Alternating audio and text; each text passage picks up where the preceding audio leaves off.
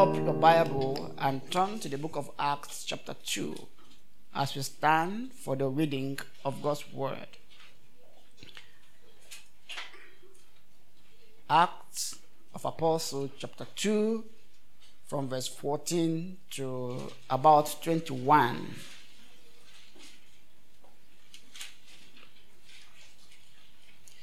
Time has failed me. I was hoping to read from verse 1 in your hearing, but suffice that I've read verse 1 before, and I want to take speed from verse 14. But Peter, standing with the 11, lifted up his voice and addressed them, "Men of Judea, and all who dwell in Jerusalem, let this be known to you, and give ear to my words. For these people are not drunk as you suppose, since it is only the third hour of the day. But this is what was uttered through the prophet Joel. And in the last days it shall be, God declares, that I will pour out my spirit on all flesh, and your sons and your daughters shall prophesy, and your young men shall see visions, and your old men shall dream dreams. Even on the male servants and female servants, in those days I will pour out my spirit, and they shall prophesy. And I will show wonders in the heavens above, and signs on the earth below, blood and fire and vapor of smoke. The sun shall be turned to darkness, and the moon to blood, before the day of the Lord comes, the great and magnificent day. And it shall come to pass that everyone who calls upon the name of the Lord shall be saved." The word of the Lord. Father, let the entrance of this word brings about life, light, illumination, encouragement, and strength. Amen. Please return to your seat.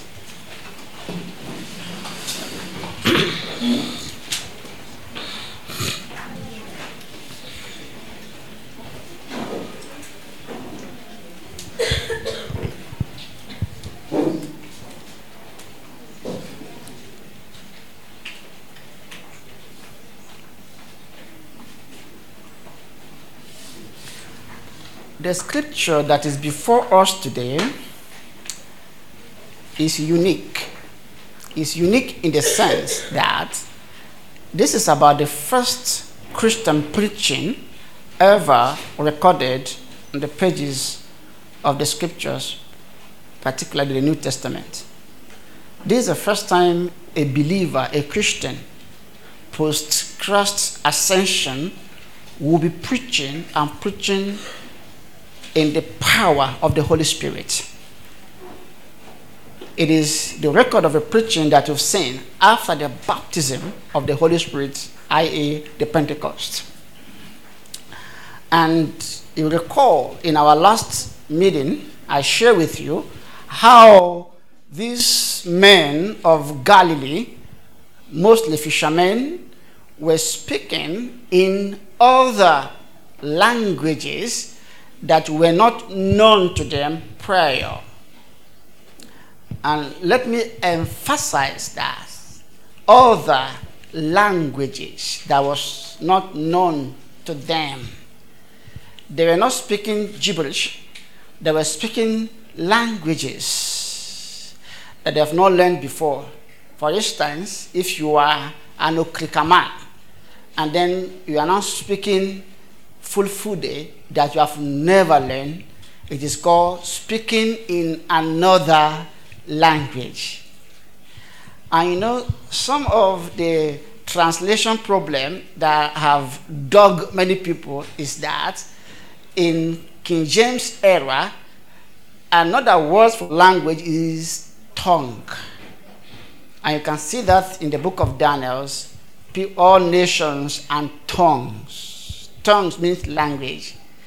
Assuming the rendition of that word remained, and the Spirit gave them, they began to speak in other languages. I think ESV and some other modern translation has kind of made some corrections to that.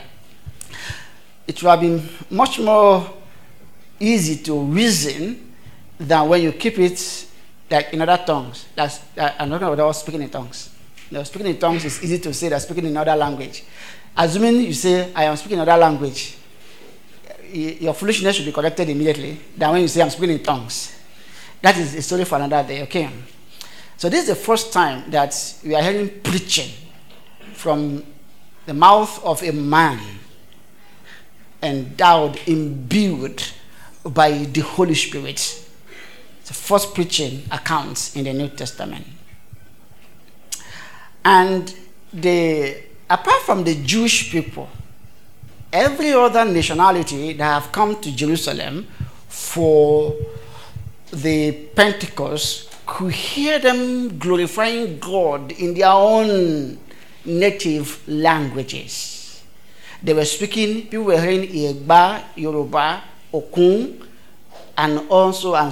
People were hearing, and the list of the tribes were there: Parthians, Medes, Elamites, residents of Mesopotamia, Judea, Cappadocia, Pontus and Asia, and Phrygia, and on and on and on. They were hearing the apostles glorifying God in their own languages.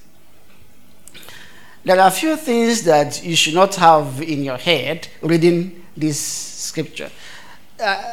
Calm down. I'm not going to your speaking in tongues today. I'm about 3 Sundays away from there. Okay. Whether you should speak like this or not. Because that's where you want pastor to say, oh, we should not speak in tongues. Oh, we should speak in tongues. That's not... Drink water and forget about that. But there's some idea that you should not have in your head coming to this scripture. The first thing, and I think I agree with John Stott, is that the Jews approached the disciples and said, you are drunk. And Peter said, we're not drunk because this is 9 a.m. Perhaps in their own time, people don't get drunk around 9 a.m. But if you have been to Jos, particularly around Ferengada, 9 a.m. is even too late. I don't know how many people I don't want to get into trouble. But at that time, at the time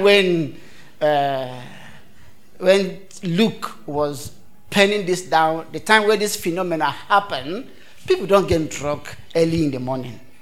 And even today, reasonable people, I'm not saying some persons are reasonable, good people, reasonable people, don't take Goskolo in the morning. If you don't know Goskolo, then ask, who should I ask? Jacob, should I ask you? You don't drink in the morning.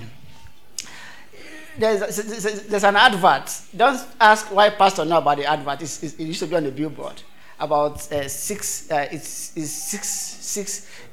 it, you know it, 1759.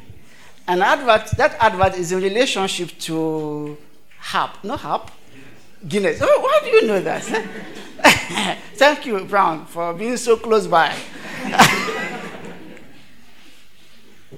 The idea is that at least 1759, that is what, 17 is what?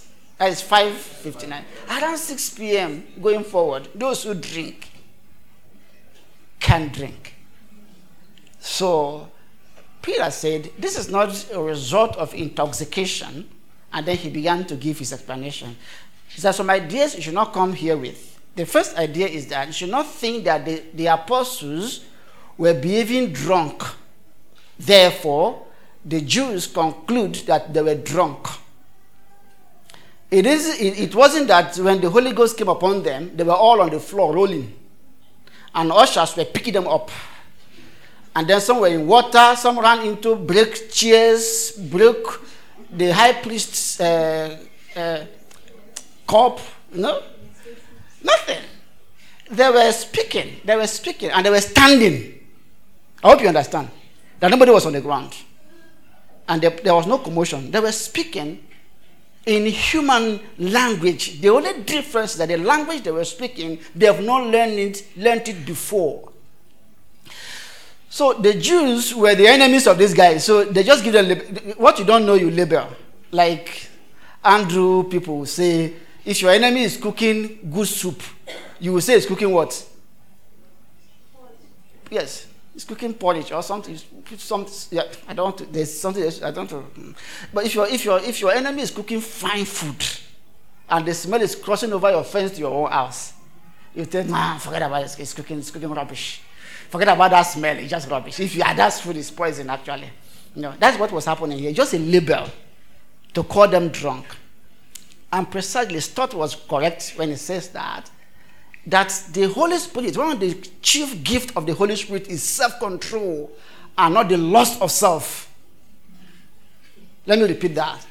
One of the gifts of the Holy Spirit is self-control and not self-lust. So when I say, I will pray, and then they are holding you down. Something else is I'm saying this with carefully because I was there. There's the idea of get drunk. And then you are all over the place. Ushers are holding you down. Because now you don't know what is happening. Except for sometimes when your wallet is falling, those guys, when their wallet is falling, they put it back. Of course you knew what you were doing.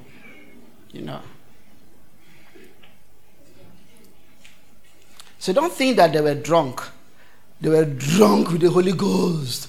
And then they were... In fact, under Kenneth Hagin ministry, there are some guys, they call them spiritual bartender. Yes. They can get you drunk in the Holy Ghost that you see a keyboard is running and stand on the keyboard like this and just break the keyboard. Yes. You see people running on top of people, laughing and falling. They say, yeah, it's Holy Ghost at work here. Here, it's not that they were manifesting drunkenness. How many of you have seen 120 people get drunk at once? How many of you have seen it? It's not possible.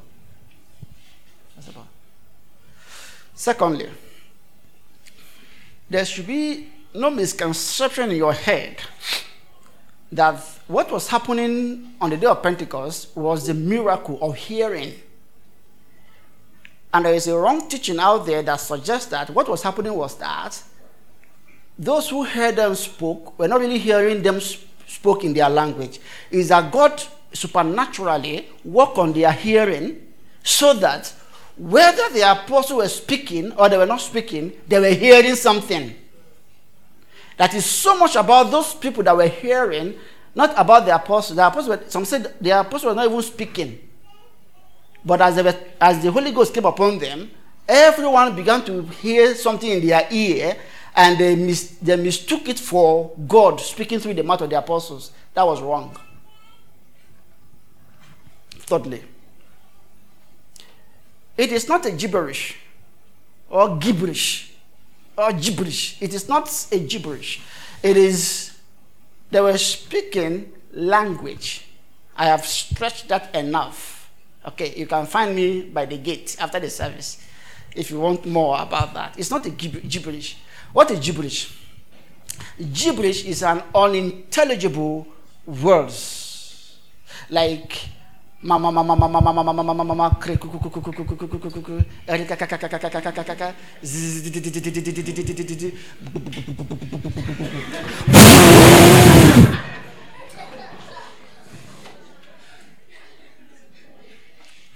all that I've just said now never happened. They were speaking, and the Bible tells us now what they were saying. What were they saying? They were glorifying God. These are the three negatives you should clear your mind. But at this point, we are not in Corinth yet. Don't start going to Corinth. I said, what was happening in Corinth? We are in Acts chapter 2. And I'm saying what was happening here was not gibberish, it was language. It's called glossolalia. But there's a point that we can take away, number 4, is that what was happening here was a supernatural ability to speak in a recognizable language that they have not learned before, and that is thoughts. It is a recognizable language. And let me just help us. If you are of my age group, you recognize that the original Pentecostal movement never saw speaking in tongues as gibberish. True of us. The early days of speaking in tongues in America, around 1906, the Azusa phenomena, people who speak in tongues and the discernment could be, oh, Itoro is speaking French. Oh, Tam is speaking Spanish. That was what was happening there. In fact, a lady made an attempt to transcribe what she was even speaking on paper and calls it Chinese. It's just that when Chinese people read it, they say, no, this is not even, it's not our language, something else. But I have moved on now to we are not speaking, we are just praying. It's called prayer language. There's nothing called prayer language in the New Testament. Never. Because God understands every tongue, true of us. There's nothing like if you pray in tongues, your prayer moves faster. No, prayer does not move like that. Prayer moves faster when it's prayed in the name of Jesus. Whether it's in Yoruba or it's in Ibibio or whatever, God understands every language. Don't deceive yourself that if you pray in tongues, you are praying in the spirit. And then if you pray in Yoruba, you are praying. Get the answer for yourself. Okay. This is just caveat. Let me get to my sermon. And I want to talk about what Peter was preaching on the day of Pentecost. About his preaching. By next week upward, I'll get to the details, the exegesis of the details of the preaching of Peter. But let's look about the body language of the preaching today.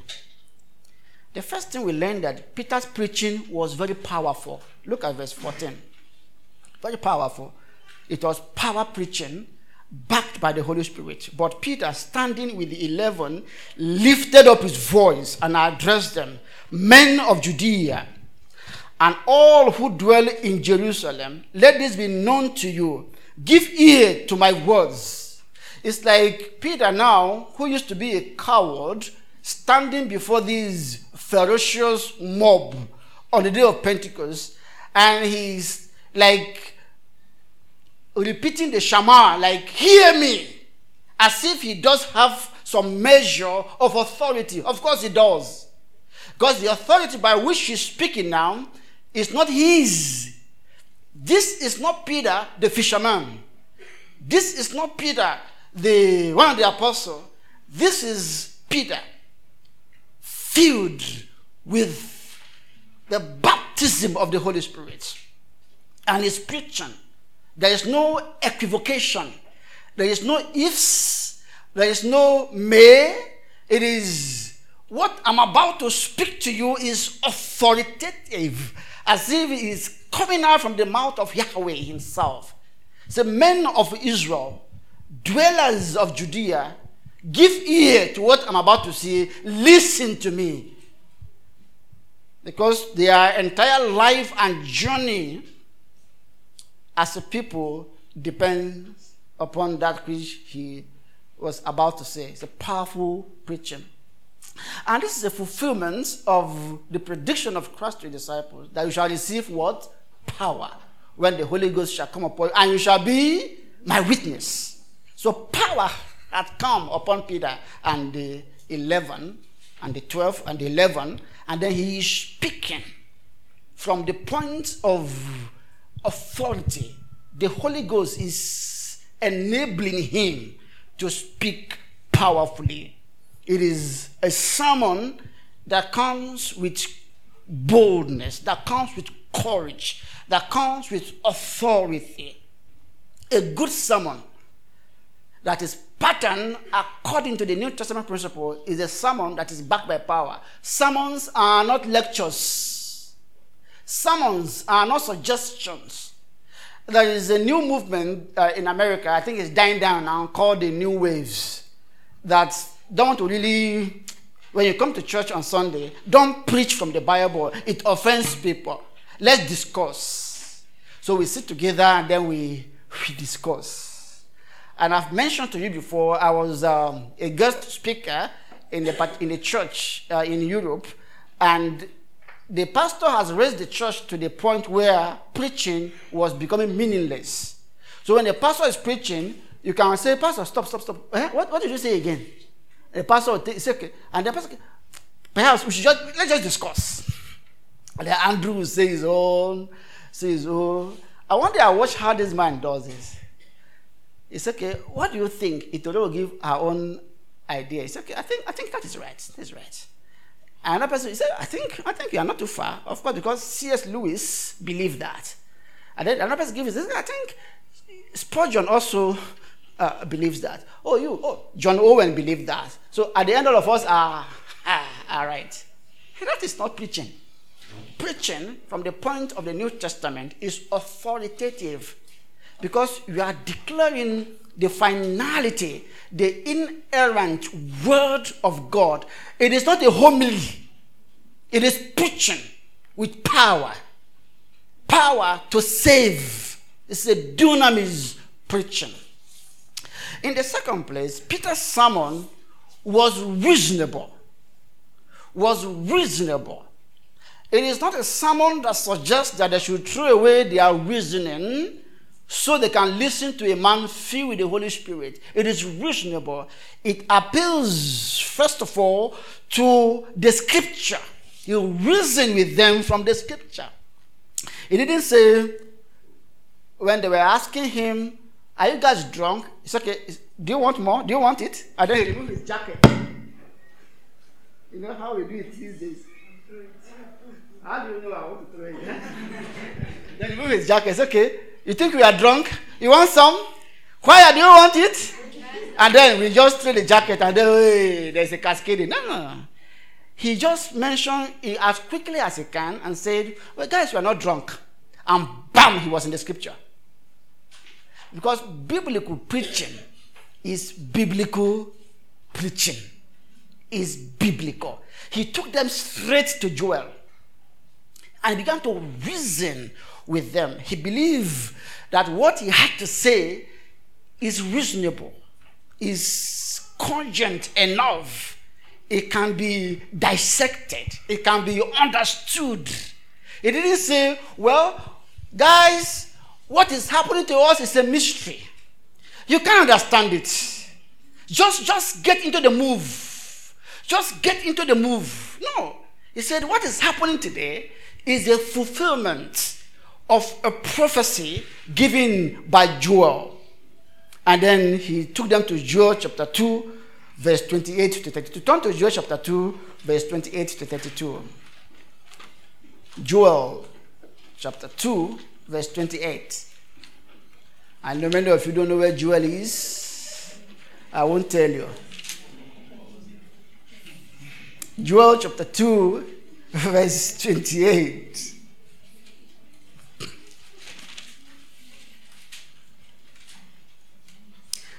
"And it shall come to pass afterward that I will pour out my spirit on all flesh. Your sons and your daughters shall prophesy. Your old men shall dream dreams. And on your young men shall see visions. Even on the male and female servant, in those days I will pour out my spirit. And I will show wonders in the heavens and on earth, blood and fire and columns of smoke. The sun shall be turned to darkness and the moon to blood before the great and awesome day of the Lord comes. And it shall come to pass that everyone who calls on the name of the Lord shall be saved. For in Mount Zion and in Jerusalem there shall be those who escape, as the Lord has said. And among the survivors shall be those whom the Lord calls." I mean, you can see effectual calling in this place. You can see election in this place. Christians are survivors. They are those whom God has called. the remnants that have come out of great destruction of the earth. He reasoned with them. He didn't impose upon them the new idea, the new wave that they must believe. He took them to the scripture and reasoned with them. And it's so much more than just reasoning from Joel, because what was happening here was epochal in the history of Israel. And I will take you back to a bit of history. In the book of Numbers, chapter 11, Moses was tired of work. And I'm sure Jethro had come. Jethro, his father-in-law, had come. And God told Moses, select 70 men that I will remove spirit from your head and put on their head, so they can bear your burdens. And then 68 men appeared and 2 were absent. And the 68 that came, God removed the spirit, because at this point, the spirit had not been given. Removed the spirit on top of that is on Moses and placed on 68 that were present. And they all began to prophesy. But there were 2 that were not in the assembly. They were just in their own house. Because their name was in the register, the same thing hit them at home and they began to prophesy. So a young man ran to Moses and said, 2 guys are prophesying outside this church. They are not part of here. They are outside prophesying. And Joshua said, Moses, stop them. And what was Moses' answer? He said, I pray that all of God's people prophesy. As for the meaning of prophecy, I think we've dealt with that severally. If you hear the word prophesy, it does not really mean who has this number 080 no. That's not the biblical prophecy. Or I can see you wearing a yellow boxer. If you are the one, can you run out quickly? No, that is not what prophecy is about. It's about speaking the goodness of God, speaking the wonderful works of Jesus. And Moses said, I pray. And that was the trajectory of the redemptive history, where the entirety of God's people will be filled with the Holy Spirit, and by extension become prophets. So that was the prayer of Moses. In the days of Joel, that became a prophecy that a day will come surely. God will pour out his spirit on all flesh, across class, ethnicity, and whoever, and then God's people will prophesy.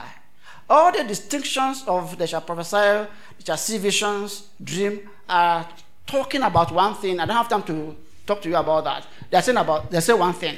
Because I recall in those days, myself and my friends came back from secondary school and we began to speak in tongues in our village church. And the elders ran from their homes and they came and stood by the window and they saw us hitting our head on the wall like this. And the pastor said, what happened? And then we told them, this is Pentecost. Of course, we were excommunicated. We were thrown out, of course. The church in the 80s was a serious church. I'm telling you. I was in a charismatic meeting over the week, and one of the pastors drew a chart on the board and said, he put character on one side and put charisma on the other side, and asked all the pastors there that if you put the older Christians in the 80s on this chart, where would they fall? And all the pastors said they'll fall on the side of character. What that means is that the church in the 80s and 90s, they have character. The church of today have charisma without we all agreed. we stand out. And the reason why we were called back was that I was able to move all the youths out of the church. And the women, of course, the women. Most of us were the choir members and we beat instruments. I very good with percussions. My brother was on the drum. We left the church. Okay, let's hear what happened. And by that time, the church was already declining to the extent that if there's no musical instrument, church cannot function. And I can tell you today, there's some church today, if there's no keyboardists, they can't function. So you have to pay through your nose to acquire some keyboardists. That's another story for another day. So after a while, why are we fighting? Let's come and have a dialogue and debate. Where did you get this spirit from? And then we took them to Joel. Yes. I was their leader. I told them to join and scatter jewel for their face. So one elder, I remember, he said, why are we not speaking in tongues? And I said, look at the Bible. The Bible says the elders will dream dreams. He said, our own is dreams. I said, yes. So allow us to speak tongues. You don't bother yourself with speaking in tongues. Your own is to dream. And the man said, how fair is that? So how do we dream? And then that's another story for another day. We won the day. And the elders could not rebuke us because we said, look at the scripture. If you're not dreaming, dream is your own fault. But we are prophesying now. And we're readmitted. That was 91. That is way, way, way back. And God said, I'm going to pour my spirit on all flesh. No distinction, no Jew, no Gentile, no rich, poor, no class, no slave, no master. I'm going to pour my spirit on all flesh so that people can call on the name of the Lord. So what Peter was doing is that he's reasoning with these Jewish people from their own Old Testament scripture and history. It is a combination of history and exegesis of a text of a scripture on the day of Pentecost. Biblical preaching is preaching from the Bible. Biblical church is running church in accordance with the Bible.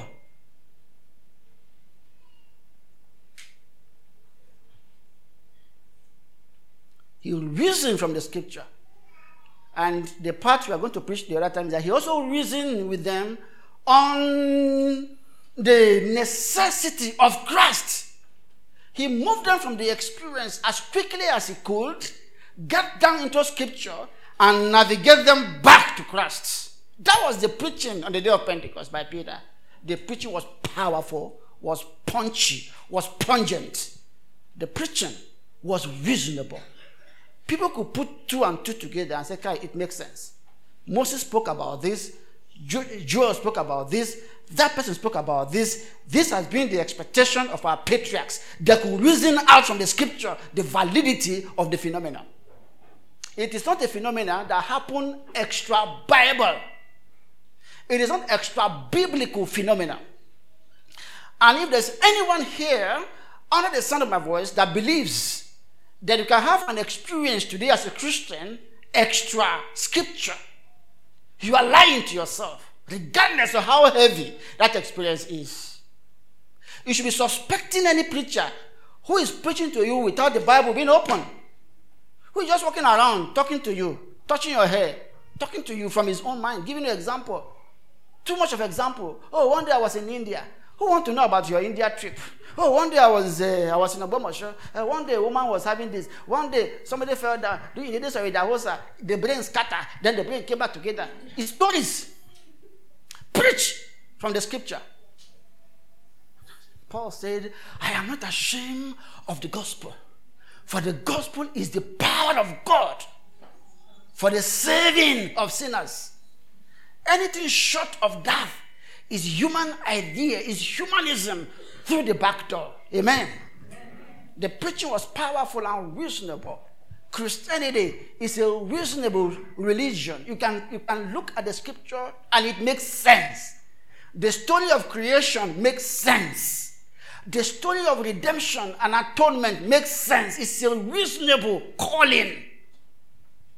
It is not a mystical, dark hole, rabbit hole religion. It is a religion that makes sense. Thirdly, that preaching was passionate and persuasive.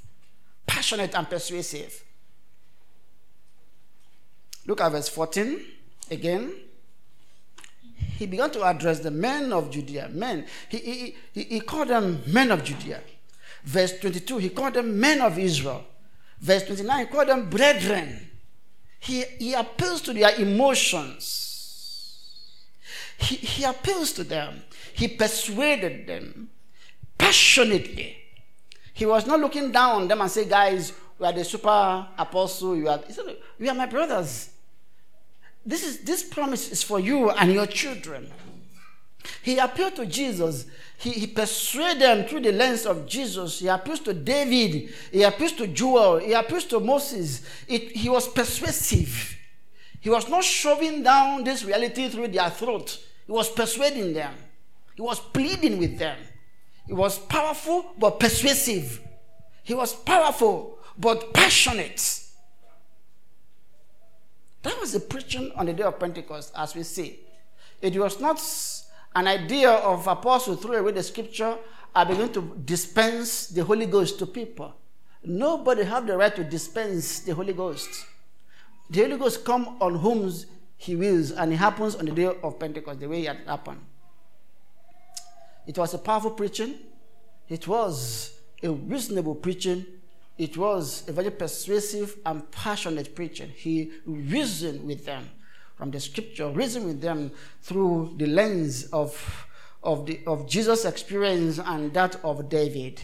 And of course, from next Sunday, we begin to unpack those strands: Moses, Joel, Jesus, David, and all the scripture that Peter quoted in Acts chapter 2. Now, let me round up by giving you some point of application. In our church, we believe in the priesthood of all believers, true of us. What I mean is that all those who are born again are priests because of their union with Christ. We do not talk about the propheticalhood. That is a bad language, but that's the way I want to put it. We don't talk about the prophetic among Christians. That all those who are born again too are prophets. That when a man becomes born again, God put words in his mouth. The words about the coming kingdom and the words about the experience of Christ that they have had. Every believer is a preacher at a level. There is no dumb preacher. There is no dumb believer. A believer speaks the goodness of God. A believer speaks the glory of God. A believer speaks. They speak. Believers speak. They speak. We're all preachers in our own right. And we're also kings. We kind of judge this earth. A believer is like a king in his own domain that look upon the debauchery of the world and make a judgment. So whatever Christ is, because of our union with him, we share in that experience at our own human level. Christ is our priest, our king, and our prophet. Those elements of these offices rubs off on all believers. And by the gift of the Holy Spirit, this is who we are. If you know this, you'll not be climbing, you'll not be going around looking for some things that you are looking at. Secondly, God in his own wisdom chose that preaching is the way by which sinners are drawn to Christ. Preaching and not demonstration. And as we have seen in Peter's message, any church that is not preaching is not the church of Christ Jesus.